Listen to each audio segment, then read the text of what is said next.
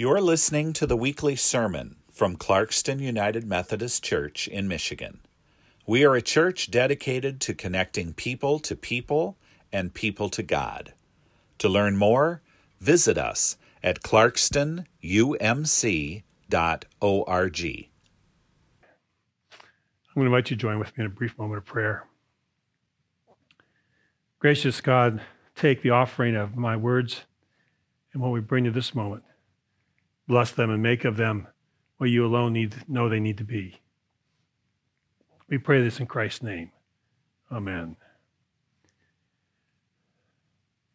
The scripture that Michelle just read to you comes from what I think is one of the most important parts of the New Testament. It's found in the book of Matthew, and it's a part of the Sermon on the Mount. And I hope that maybe one of the things I can get you to remember from today, the Sermon on the Mount is found in chapter 5, 6, and 7 of Matthew. Why that matters? Because in the Sermon on the Mount, in the Gospel of Matthew, Jesus is laying down the groundwork of the kingdom of God that he came to reveal. In essence, he's saying, all right, we're going to go out and do this ministry. Before we do it, I'm going to tell you what it's about. I'm going to tell you what's really important. I'm going to give you some images that you can hold on to guide you as you go through this. So he begins at the very, very beginning, of course, telling us that we are blessed and how we find blessing. And then he goes on. And he goes on to talk about examples of how people find moments in their life where the way we live can draw us closer to the kingdom of God and reveal the kingdom of God to others. For example, here in the passage that Michelle just read to you, Jesus is talking about how to deal with our anger towards another, about those things that keep us separate from each other. Again, those words. But I say to you that if you're angry with a brother or sister, you'll be liable to judgment. And if you insult a brother or sister, you'll be liable to the council. And if you say, you fool, you'll be liable to the hell of fire. So when you are offering your gift at the altar, if you remember that your brother or sister has something against you, leave your gift there before the altar and go first, be reconciled to your brother and sister, and then come and offer your gift. This conversation about being estranged, about having something between us that keeps us not connected, not as close as we would like to be, can address issues broader than just anger. It can address all the things that come up in relationships, particularly relationships with those the closest to us, for which we grieve the deepest. The kinds of barriers, spoken and sometimes unspoken, that keep us finding it difficult to get close to each other, and the frustration that comes when we are unable to break through. I want to talk with you about that struggle. My guess is many of us share that. What do we do when those that we love the most are beyond our reach? What can we do? What is possible as we seek to find and share peace with those who are closest to us? As we think about that this morning, to help us in that conversation, I suggested that our congregation watch A River Runs Through It. When it first came up around what movies we were going to be looking at together through the month of January, I suggested that perhaps we could include A River Runs Through It. Well, the fact is that's an understatement. I pulled out the old I'm the senior pastor card and said, we're going to watch A River Runs Through It. I didn't ask for any vote or opinion. I wanted us to see it together. One, yes, it's my favorite movie. Because it's a fly fishing movie? Yes. Now, just for a second, let me ask your indulgence as I share with you why I love fly fishing so much. I love it because it enters me into a world that I can only access on the river. When I get to the river, there becomes within me automatically a lowering of blood pressure and a rising of peace within my soul. There is a rhythm and a sense of vitality on the river. Quite frankly, I find difficult to find anyplace else. And when I get close to that rhythm, it brings me to a connection of my soul with nature and, yes, with God. Being on the river gives me perspective. It helps me understand the uniqueness and beauty of creation and my place in it. Not overly stated, by the way, but humbly surrendered into the fact that I'm a part of this larger ecosystem. And as I stand in the river, I'm allowed to enter into that world. I begin to see things that otherwise I would never take time to pay attention to. And when I'm focused on it, quite frankly, everything else in my mind drifts away. Simply stated, I like being where trout like to live, in the woods, in the desert, wherever there's a river flowing. So I'm sold out to standing in the river. I'd rather be standing in the river than even taking a float trip down the river. I'm sold out so much that when I can't stand in the river, like to tie flies to get ready to go back to the river. And for those of you who saw the movie, I want to be that elderly Norman McLean standing in the big water, hoping a fish will rise. But that's some of why I love fly fishing. It's not why this is my favorite movie. It is my favorite movie partially because some of the quotes in it that I just really cherish. You know the one I'm going to tell you, right? The Burns family were Methodists, a denomination my father referred to as a Baptist who could read. Love that line. It's just funny. It also captures some of the uniqueness of who we are as United Methodists. Not trying to pick on any Baptists, but it was a fun line. And then also, early on, as Reverend McLean is trying to teach his boys fly fishing, as the narrator is reflecting back, shares this truth. Only by picking up God's rhythms are we able to regain power and beauty. To my dad, all good things, trout as well as eternal salvation, come by grace. And grace comes by art. And art does not come easy. I'm drawn to this movie because it speaks to truths that I have come to believe in my life. The first one is this. It is important for us to learn the basics and the rhythm of life that provide for us a foundation that can guide us through all of our days and the seasons by which we grow and change. In the movie, the two young boys, Norman and Paul, are given lessons of fly fishing to become more than just about a sport. It becomes about a way to live. And quite frankly, it's so important in their life, as it is said in the movie, in his family home, the distinction between fly fishing and religion was very, very thin.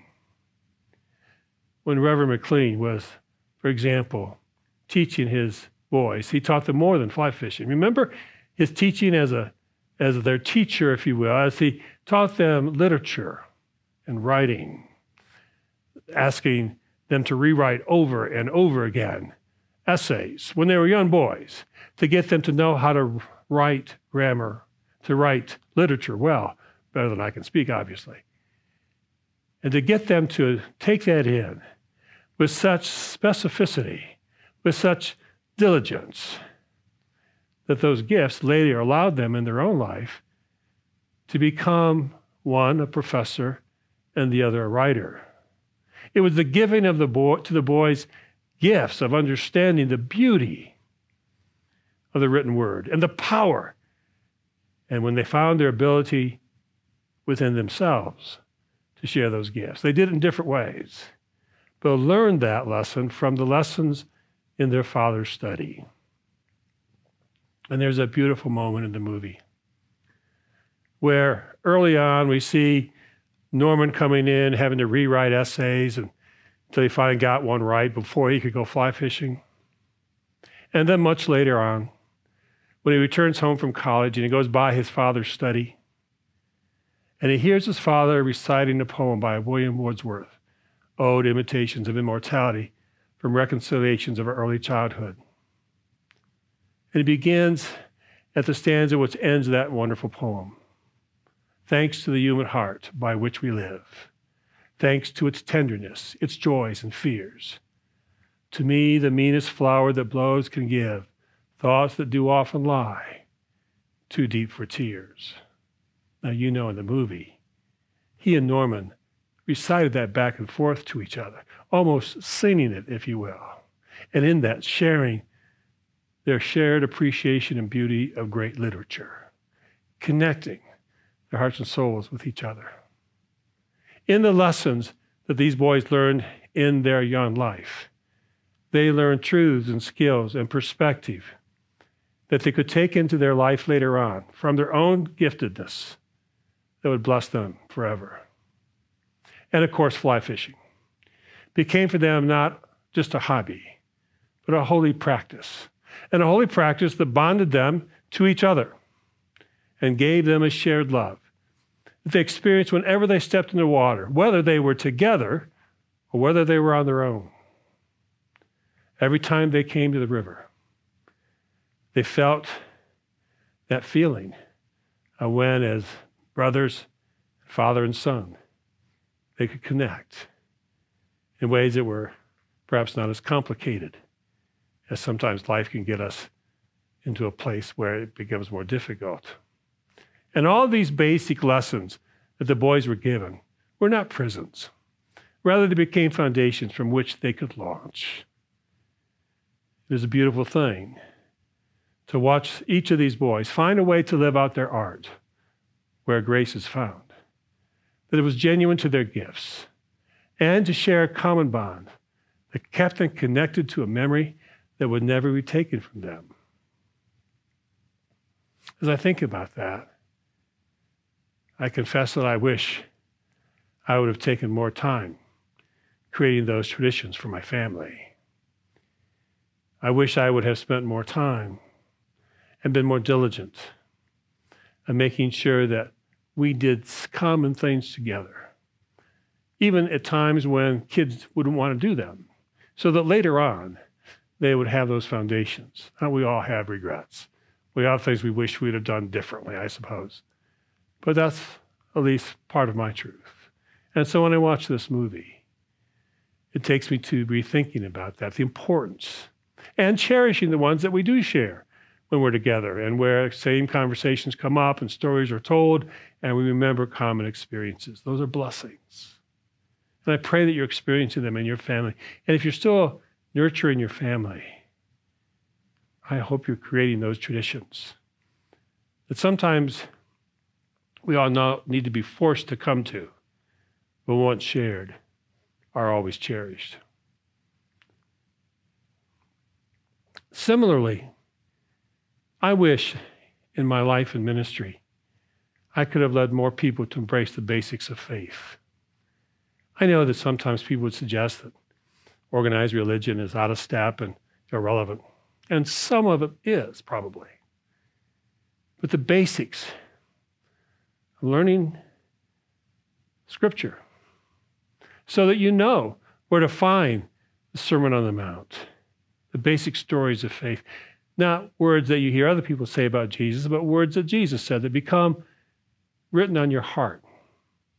I wish I could have led more people to embrace them, to embrace skills in knowing how to pray, and understanding that there's a rhythm even, yes, to worship, regardless of whether it's contemporary or not, that allows us to be able to find a way to worship wherever we are in a pattern that leads us to celebrating God's grace and glory.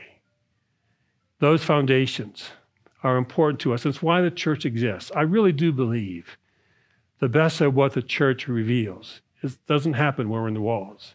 It happens when we repeat the patterns of grace that we learn when we're gathered together and dance them out in the world, that art of sharing our faith. Truth is, this is my favorite movie because in my life there's a reality that perhaps you know something about too. I've carried grief in my soul for the times when I have had people in my life that I love very deeply who have need, and I cannot seem to help. In the movie, there's an interesting mix of love and tension in this family.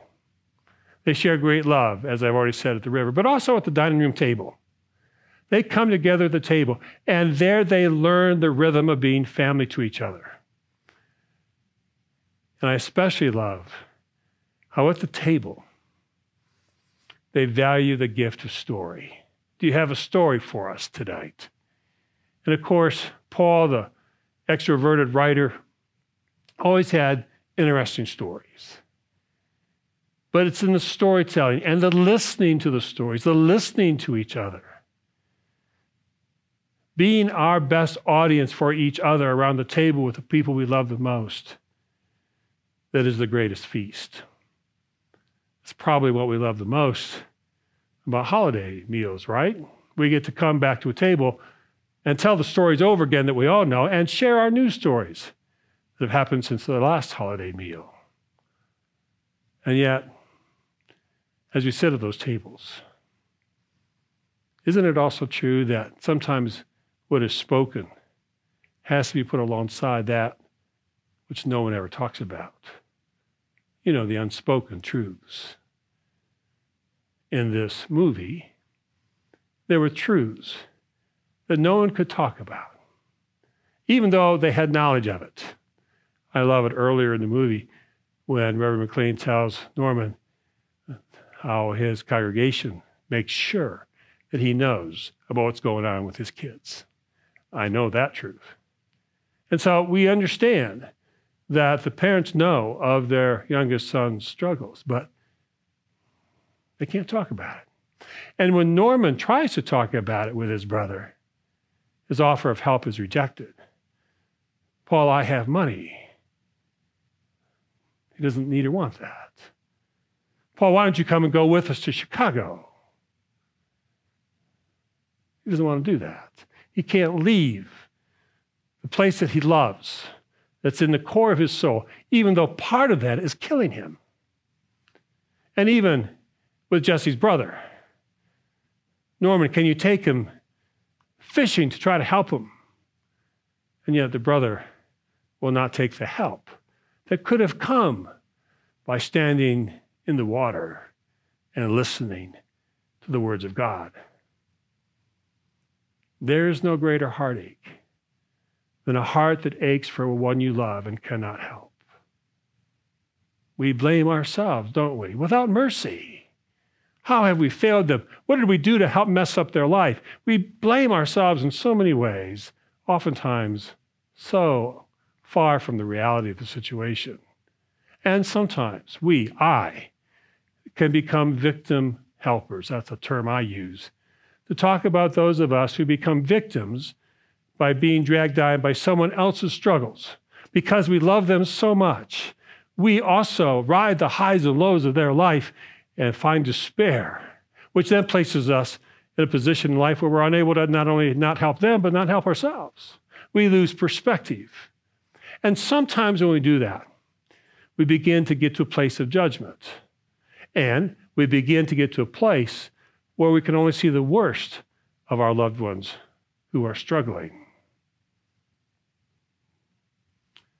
Part of the gift of this movie for me, part of the gift of the gospel of Jesus Christ, is that none of us are defined by our greatest, worst act, by the failings or struggles, the needs that we have. We are larger than those. We are a complex mix of grace and challenge. In this movie, it says it simply, Paul was beautiful. He was an artist. He was a skilled writer, great storyteller, master fisherman. He was one who stood up and rejected unjust behavior towards others. He was the one who found his own rhythm, which both produced great beauty and, yes, tragedy. And the end of the movie contrasts him at his supreme holy blessedness, surrounded by grace on that river, that beautiful scene of his unique casting style, and then capturing of that beautiful fish. A moment of pristine beauty as the father and two sons gathered at the edge of the river, laughing, loving life in that moment, a picture of perfection. Don't we wish when we have those moments with our loved ones, we could just stop time and just freeze the frame and stay there? But like a movie, life goes on. And in this movie, right next to that beautiful picture of perfect togetherness, a great tragedy occurs because of the impact and power of Paul's personal demons. It's a powerful scene to sit through. And every member of his family struggles to deal with the weight of their grief. And yet the truth is, as I expect most of us right now here in this moment will understand and relate to, while we have dealt with grief in the past, we carry grief with us as our journey goes on. We go back and remember. That weight never fully leaves us, does it? We carry in our souls the memories, loves and losses of our life. And it seems to me, the older that I've gotten, those memories, both loves and losses, become our closest partners. They are in our thoughts every day. And at the end of his life, as Reverend McLean gets ready to deliver one of his last sermons, the last one that Norman would ever hear before his father passed away, it's revealed that he still thinks of his son Paul. And the words of that preacher in that sermon is just one of those places where I have to confess.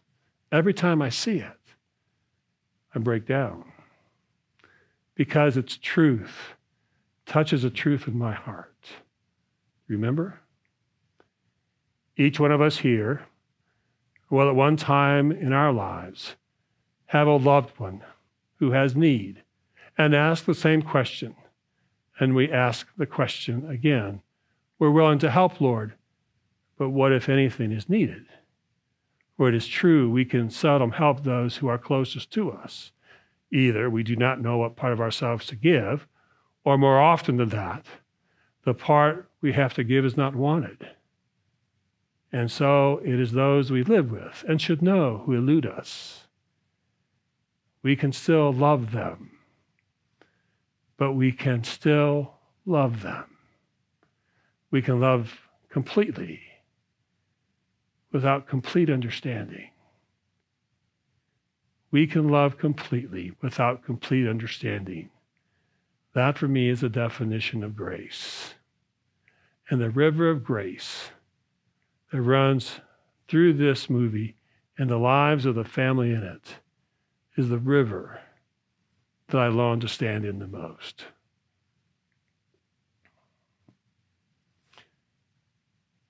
A loved one who has a need that you cannot help with.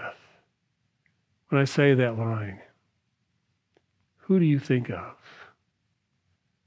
Where is the sense of frustration, fear, grief, worry that you carry in your life?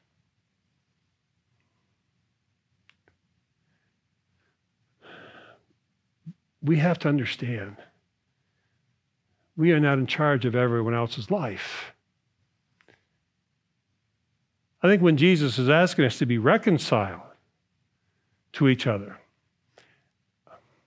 we may confuse that by thinking, go and get everything fixed. I think I actually used to believe that. I had to go and make sure that everything was all right and the relationship was completely healed of any pain before I could go back. But that's not what it's about. when we go to offer ourselves to be reconciled to each other, may mean that the problem, the hurt, the pain, the need that exists will still be there. But we will be reconciled to each other to love each other completely. Even during the brokenness of the lives of others or of ourselves. Can we find the strength and the love to love completely, even when we do not have complete understanding? To stand there and love each other, not in avoidance of truth, but in reality that in truth, not everything will always be fixed by us or on our timeline. And yet, we can still continue to offer our love, to be with each other in the river of life, to find there the way in which we can find a holy ground, so that when we come to the table, we can all still sit at the table with each other, imperfect, thriving and struggling, hurting and loving. The river that runs through this is this simple invitation. We get a chance in our lives to share everything we can with each other and discover the best of what we have to share is this unconditional love that will not allow us to stop loving and caring for people even when we do not agree with them or understand them or they us. As you think about the people in your life who you grieve for, who you love and wish that you could only give them what they need, that missing part, and yet seems not to be likely to happen, that you can find peace and offer unconditional love. It's the lesson that I've learned from the rivers that I've stood in. Like Norman, I too am haunted by waters. They draw me, they speak to me, they allow me to cry my tears and also feel the greatest peace I can know. So I will keep going to the river, literally. And I pray that all of us will keep going to the river of faith, the river of life, be in the presence of Jesus Christ, to listen to the rhythms of grace and seeking the peace that is the ultimate gift that our faith can provide. May God bless you.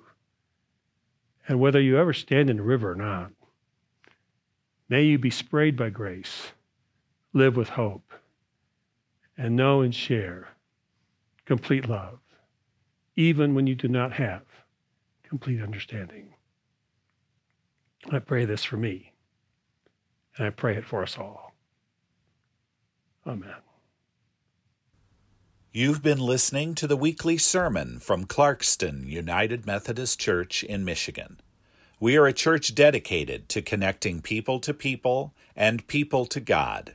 To learn more, visit us at clarkstonumc.org.